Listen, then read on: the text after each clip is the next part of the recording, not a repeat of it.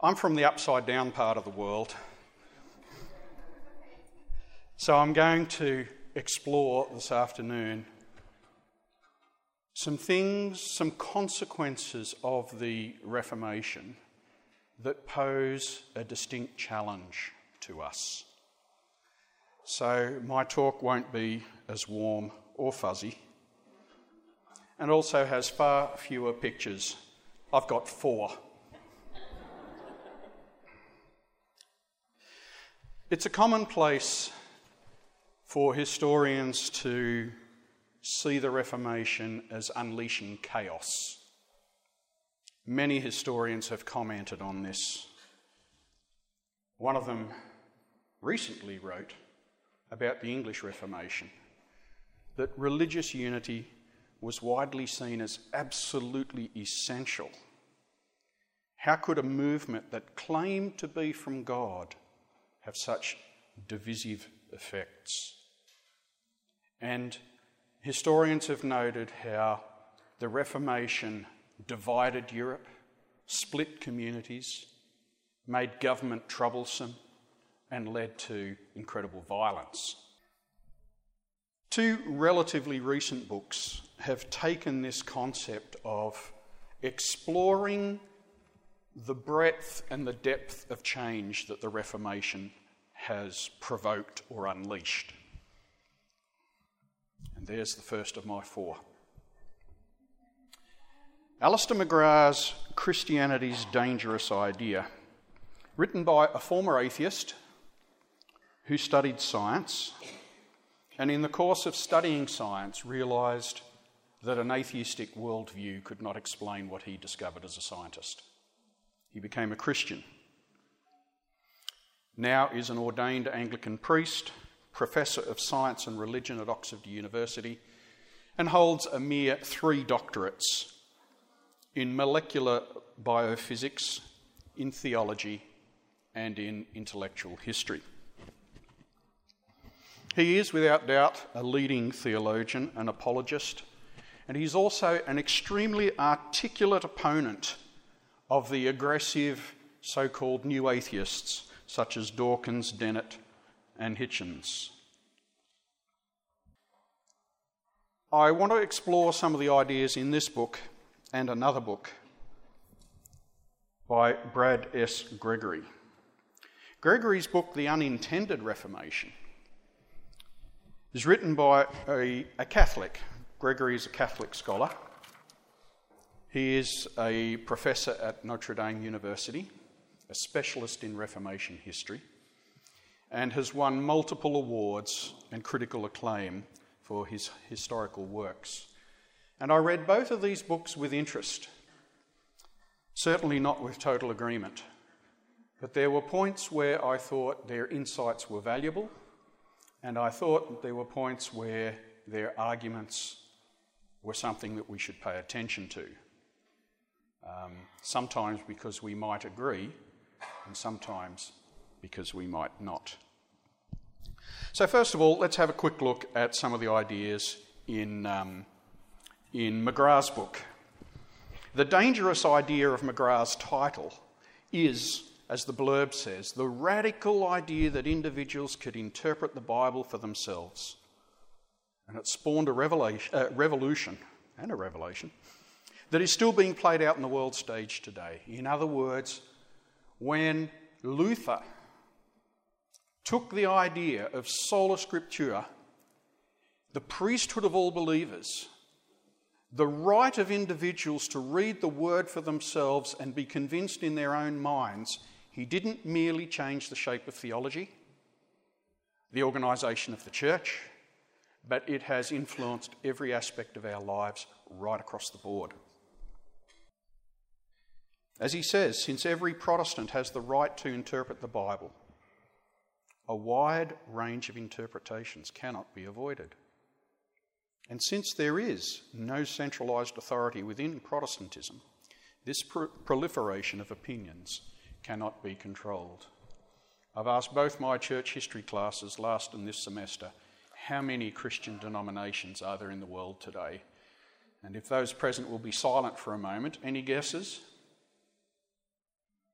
How many different Christian denominations are there in the world? It's well over 2,000. This is the one church and one body that Christ established. And a large proportion of those 2,000 are Protestant. So it's a fairly commonplace observation to make that the Protestant Reformation unleashed this torrent of denominations. And again, he says, who has the right to decide what is orthodox and what is heretical? It's easy in the Catholic Church. The Pope says so. But if each person in Protestantism is a priest before God, the priesthood of all believers, if each believer is expected to read the Word, it is probable that each believer may come up with nuances, if not larger, differences from each other.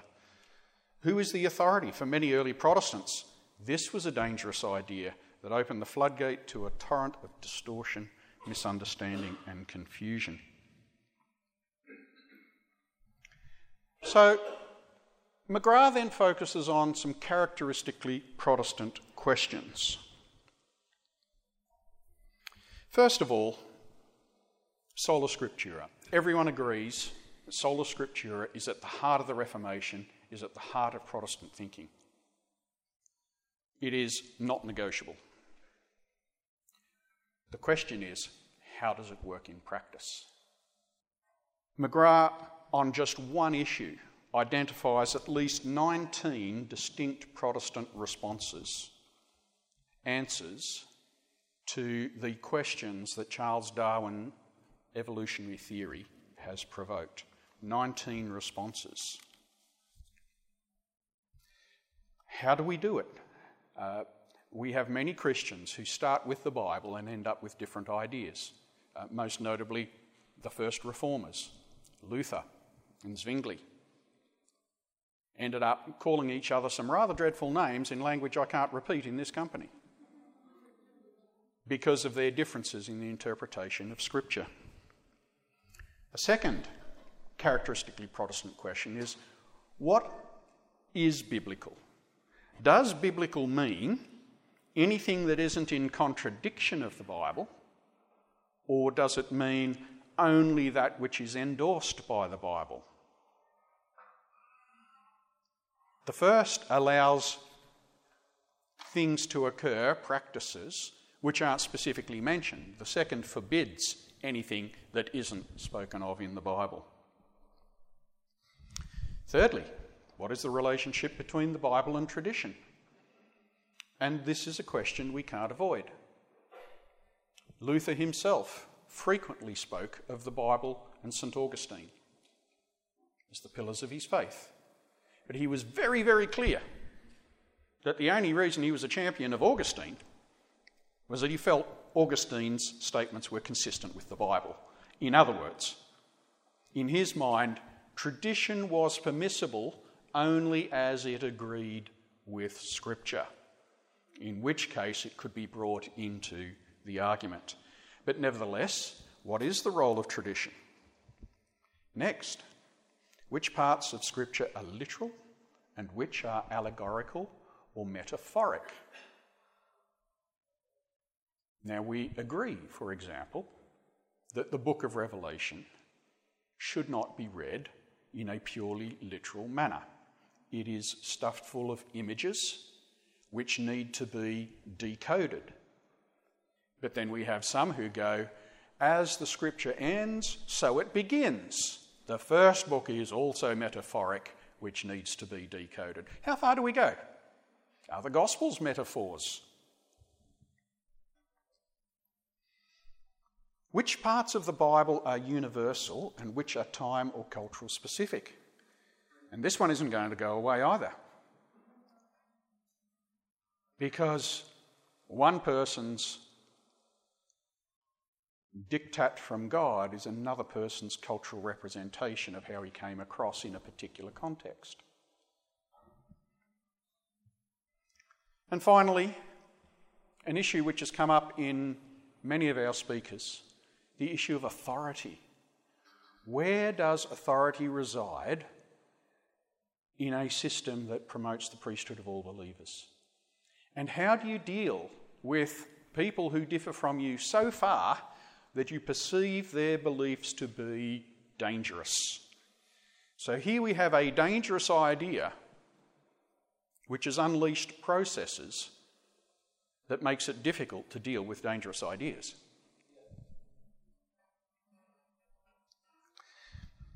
So Protestantism has turned to various authorities. Now, obviously, the first main and authentic authority for Protestantism is what? Sola Scriptura. The problem is, people based on Sola Scriptura can end up on opposite sides of the fence. Then how do you decide? And so Protestantism has typically pulled in various kinds of authorities to buttress its particular stand from this side or that side on Sola Scriptura. And the first one that denominations have lent on is creeds. Here's what we believe, and we're going to defend it. If you don't believe that, you're out. Another one has been influential theologians and preachers, particularly founding figures. Luther, Calvin, Wesley, Jonathan Edwards, even more recently Billy Graham. Figures like this that you can hang on and take their writings and say, these are the authorities, these are the great minds of our faith, and we'll use them to arbitrate. Another way is to ordain the clergy, to say the clergy has a special role and they have authority to decide what is right or wrong. Does it sound dangerously familiar, some of these issues? Fourthly, the community of believers is another approach that Protestants have taken. Well, yep, okay, it's all right for individuals to think what they think, but let's let the community of believers determine the boundaries, determine which understanding is correct. And then there are special authorities, people who have a direct line to God. And this is something that our denomination is familiar with. Prophets. And it raises the question, how do we use the words and writings of prophets as authority? And this is a really, really good question, because Ellen White is authoritative.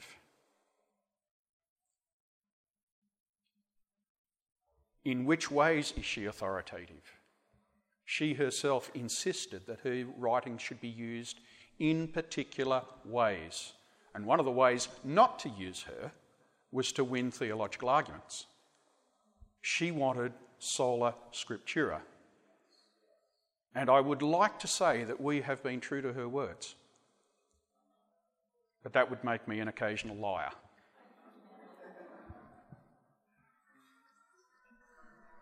Then there's ecclesiastical tradition. I don't need to say much more. And quite frankly, although we as a church are very clear about where we stand, there is a temptation for us to lean on each of these at times. Is that true? Yeah. A temptation that we need to think through very clearly. Because while each of these can help inform, if they in any way get between us and the Word, we've committed the very problem that we are protesting against.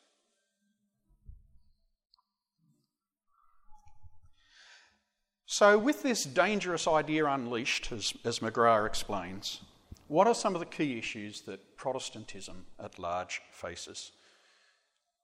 And he identifies the concept of unity in the face of various challenges. And in fact, Protestantism at the moment isn't really heading towards unity. It's fracturing more and more. Because for Protestantism, we used to have a known and common enemy. It was the Catholic Church. So we knew who we were fighting against. But lately, as several presentations have pointed out, the spotlight's gone off the Catholic Church as Protestantism's chief foe. And now increasingly we see ourselves as battling secularism and Islam as being greater threats to our faith. And this, ironically, has opened up the path for dialogue with Catholicism. Since we have common enemies, can we work together? Should we work together? Interesting question. Which is the greater danger? And then we have Catholic calls for unity based on the claim that the issues that have caused the Reformation are now over. It's just a misunderstanding. Un petit malentendu, as the French say, which is even more, I don't know, it just makes it smaller than the English phrase, just a misunderstanding. Petit malentendu is, well, you know, we had this minor disagreement and now we've put it aside.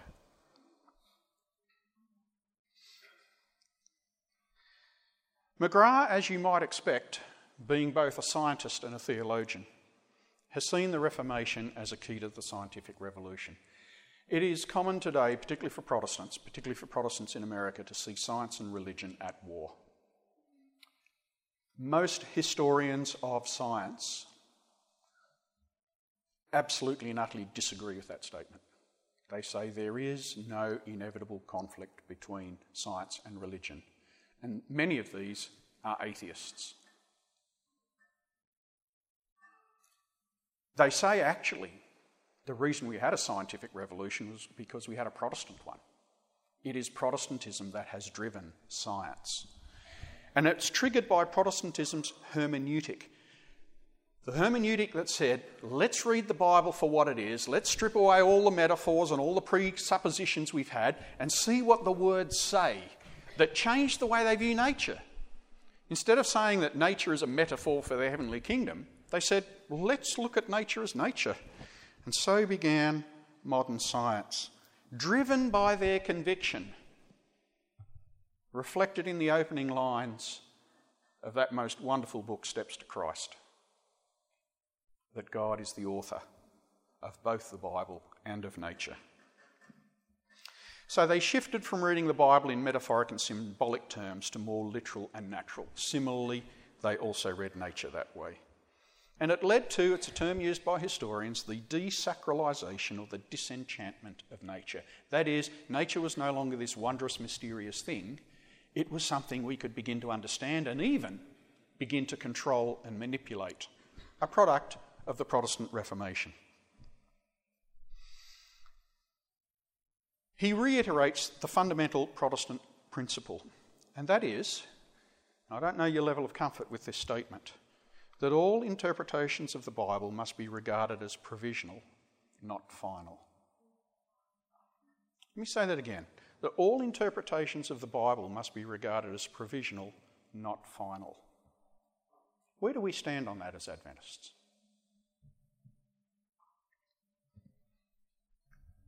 He also says the history of Protestantism has been one of constantly revising and re-evaluating existing interpretations of the Bible.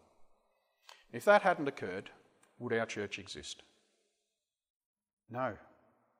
Our church exists because people were prepared to question, to study, to investigate, to go deeper than the last generation had dared, or the previous group had dared.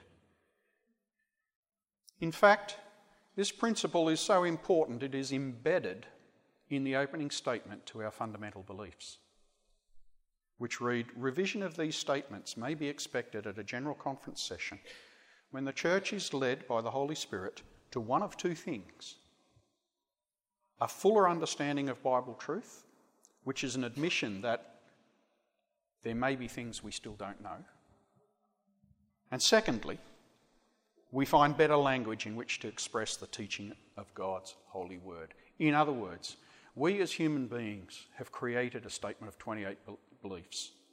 Are they sacred scripture? No. Sacred Scripture is sacred Scripture. Our beliefs are our best expression of them, for which we are intensely proud and intensely grateful. But we are aware that these statements come from humans, and they are not to be compared with the words of God.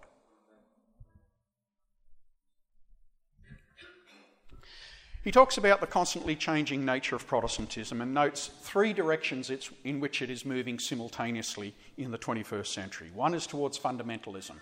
That is, shut up the gates, we're being invaded. Okay? Secondly, there's neo-evangelism, which says we don't like what we see, but the only way we're going to change it is if we engage. So let's find points where we can engage and get involved. And the third one is revisionist, which says, oh, look at all these new ideas out there. Let's see how we can change Christianity to fit in with them. I have oversimplified all three positions, but then I've only got 3/4 of an hour. So that is McGrath in summary. It's a thick book. I haven't said everything he said. You'll be grateful. The other thick book, which I will also unfairly summarise, is The Unintended Reformation by a leading Catholic scholar. In this book, he traces how Protestantism has got out of hand and led to all sorts of incredibly dangerous things. And it's his tacit argument that if we'd only left things alone in the hands of the Catholic Church, we wouldn't be facing all the problems we are today.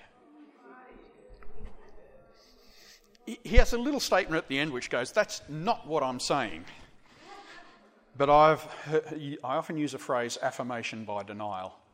You know, when a young fella goes around denying that he's actually interested in a particular girl, and he keeps repeating it, and you go, well, nobody asked, so why are you telling us? For all of that, it's not as if Gregory doesn't say some things that we might want to pay attention to. His first chapter is called Excluding God, and he notes that one of the unintended, remember this is the unintended Reformation, one of the unintended consequences of the Reformation is that God has been taken out of public space. And that is true. He argues for restoring a biblical view of God as transcendent, and he goes into a lot of detail here. I could too, but I don't think we have time. Essentially, though, he comes to this statement, which I thought was quite interesting. God is radically different from the universe as a whole, which he did not fashion by ordering anything existent, but rather creating entirely ex nihilo. God's creative action proceeded neither by his necessity nor by chance, but from his deliberate love and as love. Such a God is literally unimaginable and incomprehensible. Do you like it? Why does he make such a point? He makes the point because part of the unintended Reformation involves the consequences of the actions of two scholars, John Duns Scotus and William of Ockham, and you've probably heard of both of them. Do you know how you've heard of Scotus? Have you ever heard of a dunce? Do you use that word here? If somebody's not real bright, they're a dunce. They wear a dunce cap. Well, the original dunce was Duns Scotus, and he was a famous scholar. But he came up with a brilliant idea that's been extremely damaging, so maybe the title's right. And his brilliant idea was the univocity of being. Got to use a big word every now and then. Univocity. What does it mean? Essentially, up until that point, Christians believed that God was not of the same order as his universe. And Scotus said, logically speaking, he must be the same thing as the universe. So he dragged God from outside the universe and made him first cause of the universe. That is, inside it, but instigator. And then William of Ockham reinforced it with his philosophy that God is like humans, like his creation. He is an actual being and ends. And as an ends, he has the same substance or is of the same kind as his creation. Okay? Now, what I love is how Gregory's able to blame the Reformation for these two medieval scholars. But their ideas are carried through, and actually if you follow Gregory's argument, you can see the thread. Have you heard of the theory of God of the gaps? It's often used in arguments about creation and evolution, that as science gradually uncovers things, God is reduced to filling in the gaps that we don't know. God of the gaps only works if you believe Scotus and Occam. If God is outside his universe, if he is greater than it, we can explain the entire universe and we haven't yet begun to approach God. Do you get the point? So I think Gregory just might have a point. And the fascinating thing is that most anti-evolution arguments carried on by Protestants begins based on Scotus and Occam. We've conceded the high ground to our opponents, and we've basically said you're going to win the argument because you're right. If you can prove it happened naturally, then we don't need God in the process. Occam is famous for Occam's razor. The simplest explanation is the best one. I don't know. Even on that, an intelligent, all-powerful being made the world. It happened by incredibly random chance over billions of years. Which seems simpler and easier to you? But he goes on to notice that when Protestants started arguing with Catholics, it had the unintended effect of sidelining explicitly Christian claims about God in relationship to the natural world. So, how could you know anything? The theologians couldn't agree. Was there anything we could agree on? Yes, empirical observation, the rational mind. So the only unifying way of studying the world was just by taking God out of the picture. And let's just look at things as intelligent beings. He argues that the Reformation conflict removed theology as an agreed means of explaining the world, leading only to scientific methods. He also uses the term the disenchantment of the world. Right? We're going to look at it scientifically. We're going to lose the sense of mystery and awe and wonder that comes with a creator God, that comes with having a divine being involved in our lives. And I think he's got a point. He says the Reformation overthrew a unifying, institutionalised worldview that diversely informed the whole of human life. Yes, I agree the Reformation overthrew that. I just happen to think it was a good thing. He says, against the intention of its protagonists, the Reformation ended more than 1,000 years of Christianity as a framework for shared intellectual life in the Latin West. What was left as a means for understanding the natural world? Only reason, understood and exercised in ways that didn't depend on any contested Christian doctrines. And don't we see that in the world today? The universities, by and large, try to explain the world from a purely reasonable point of view. He argues modern atheism's intellectual bases remain what they were in the late Middle Ages. Nothing conceptually original, including Darwinian evolution, has been added for many centuries. That's a striking claim. It suggests that some of the arguments we're having about creation and evolution, we need to go back quite some time and rediscover a sound basis for having that argument.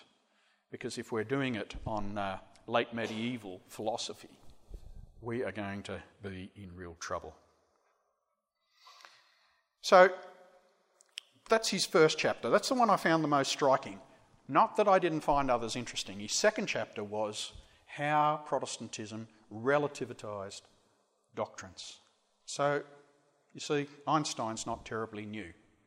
I'm not quite sure what the formula is, if it's theology and not physics, but it would be that. He argues Protestantism has led to a breakdown from an institutionalised worldview, a many-layered combination of beliefs and practices and institutions built over many centuries.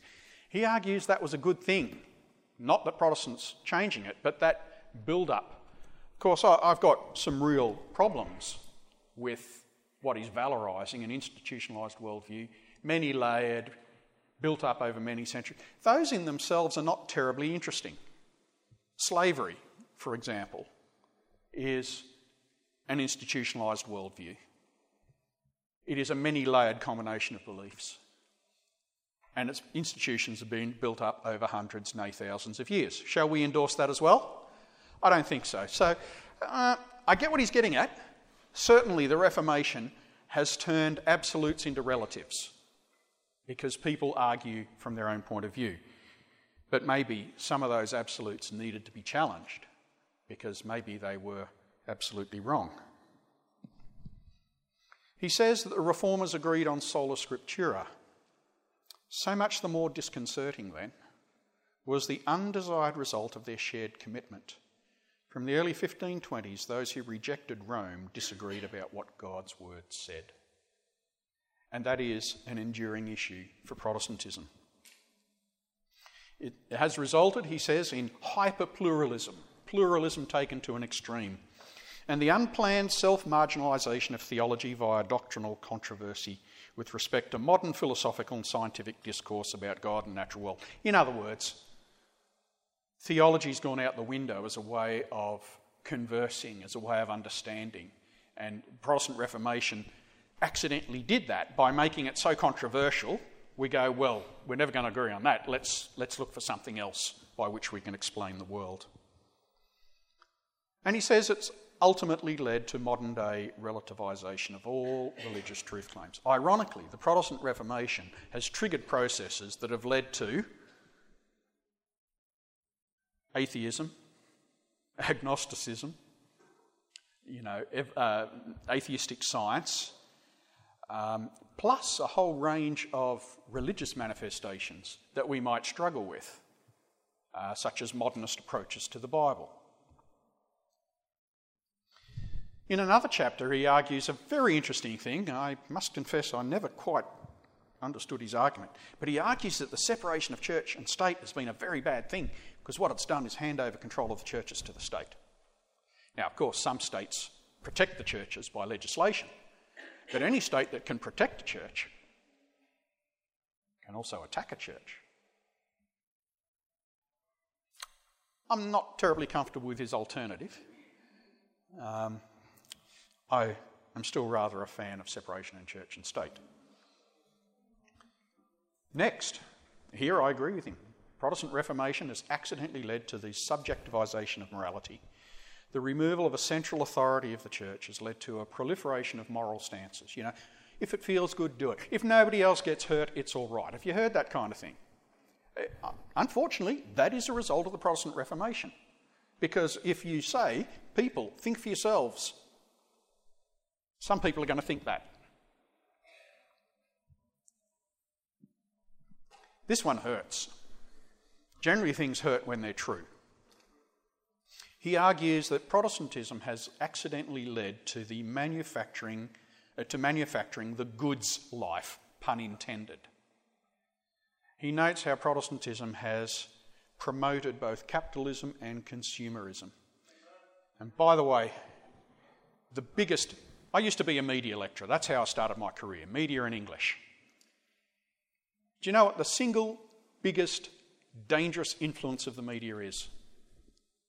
It's not bad language, and it isn't violence, and it isn't sex. It's materialism. The media is most powerful when it agrees with when our values agree with it, and is least powerful when it disagrees with us. Most of us don't think violence is a way to solve problems. But media is overwhelmingly materialistic. It tells us if we just had this, if we just take that, we'll be better off. And by and large, unfortunately, the Protestant world isn't resisting that very hard. In fact, there are dimensions of the Protestant world that go, the more materialistic you are, the more you prove God has blessed you. I'm not sure which gospel they were reading, but it wasn't one of the four that I found. He also argues about secularising knowledge, and that is true too. An unintended consequence has been that knowledge has become a secular field. Religion has been removed from academia. The universities were by and large founded by the churches. They were staffed by the churches. But now knowledge has become increasingly secular, and many universities that were founded by churches are now secular state institutions.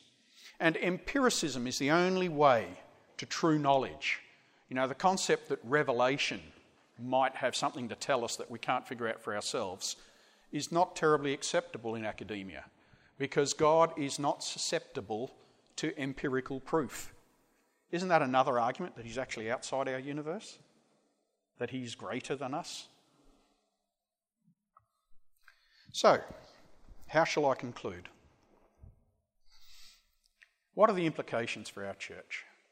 There is and will remain an ongoing tension between the forces of change and the forces of stability. If there were no forces of change in the Protestant Reformation, it would never have happened, and Seventh-day Adventism would never have emerged.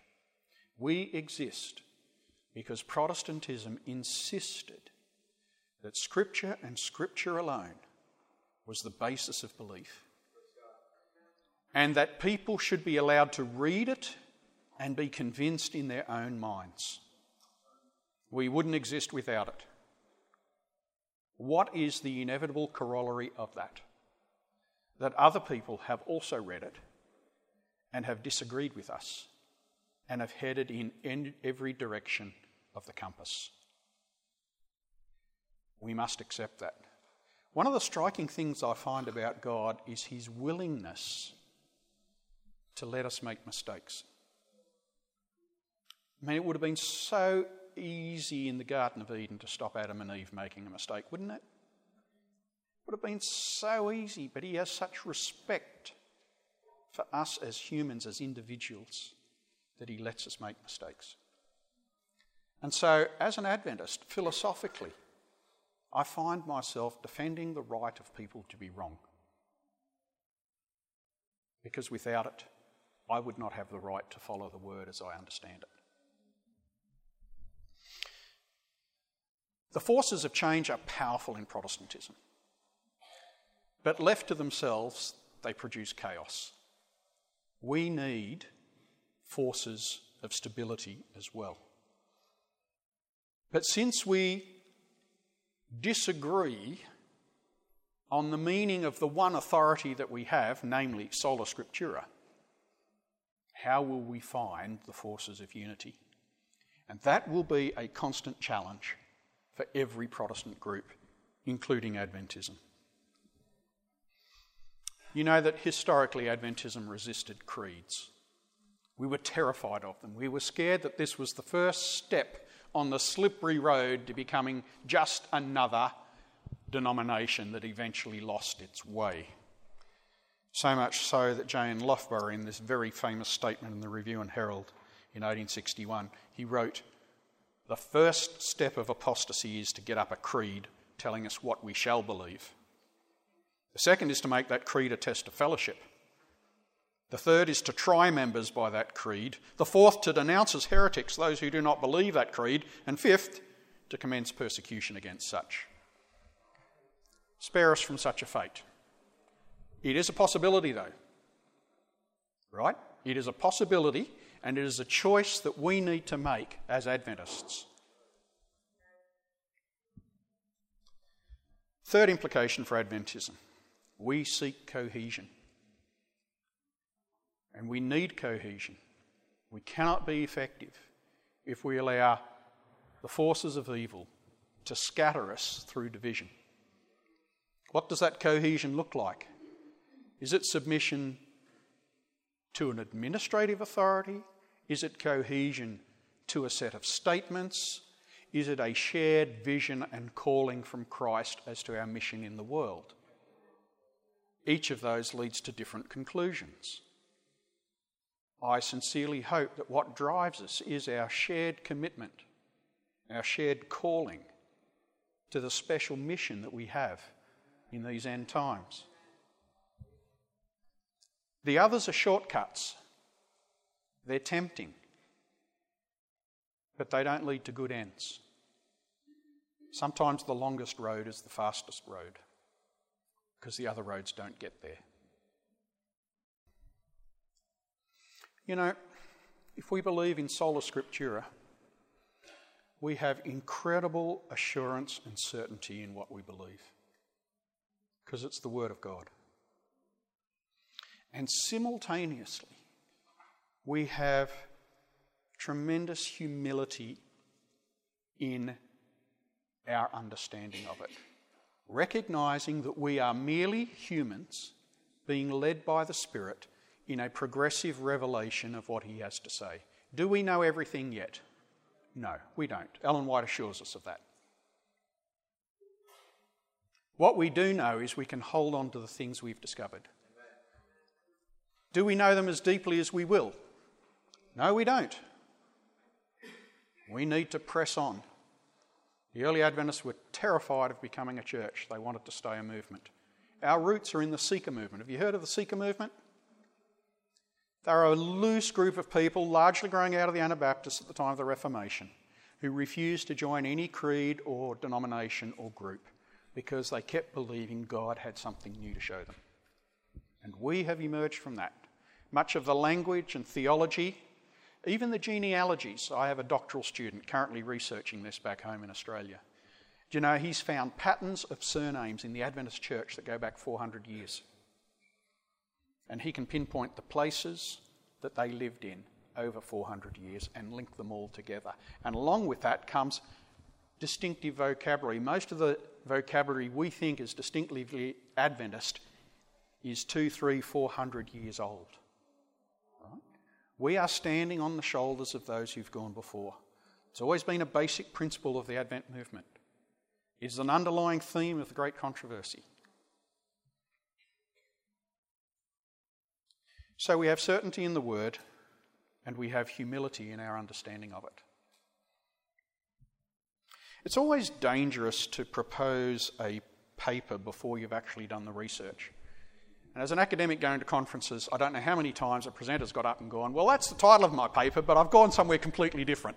Because in the process of doing research, the whole point of doing research is to find out stuff we didn't know.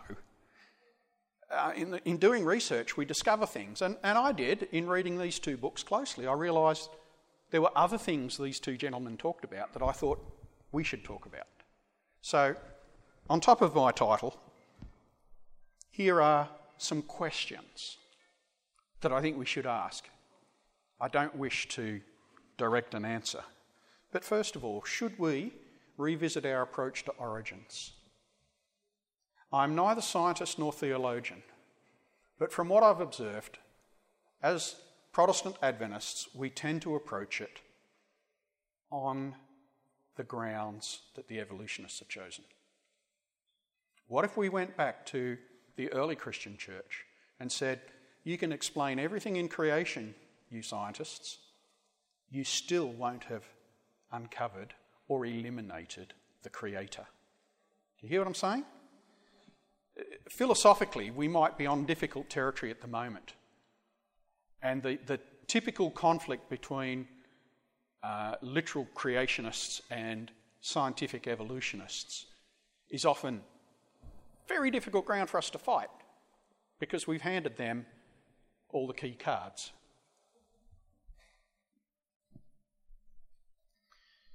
Here's an even more awkward one.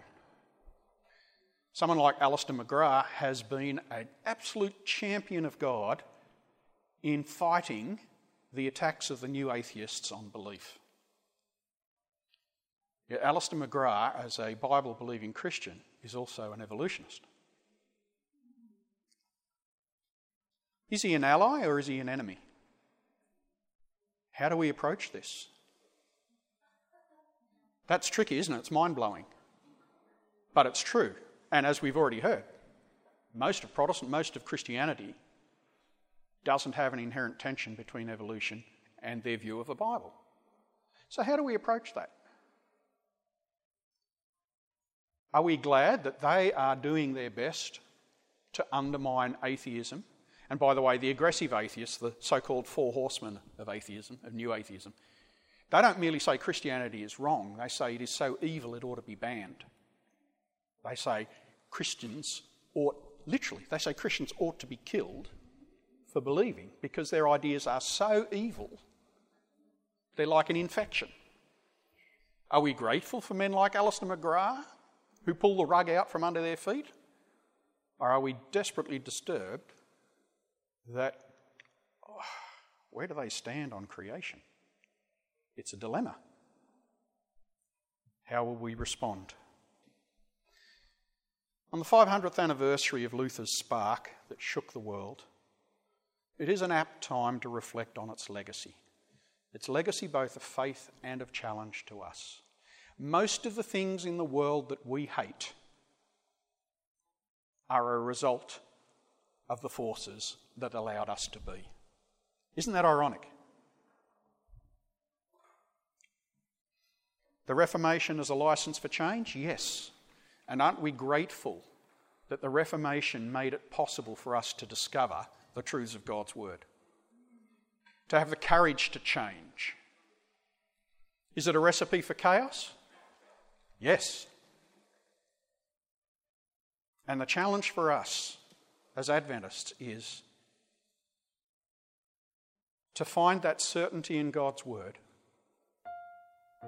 and yet the humility in our approach to each other, that we can continue to advance the mission that God has called us to without tearing ourselves apart.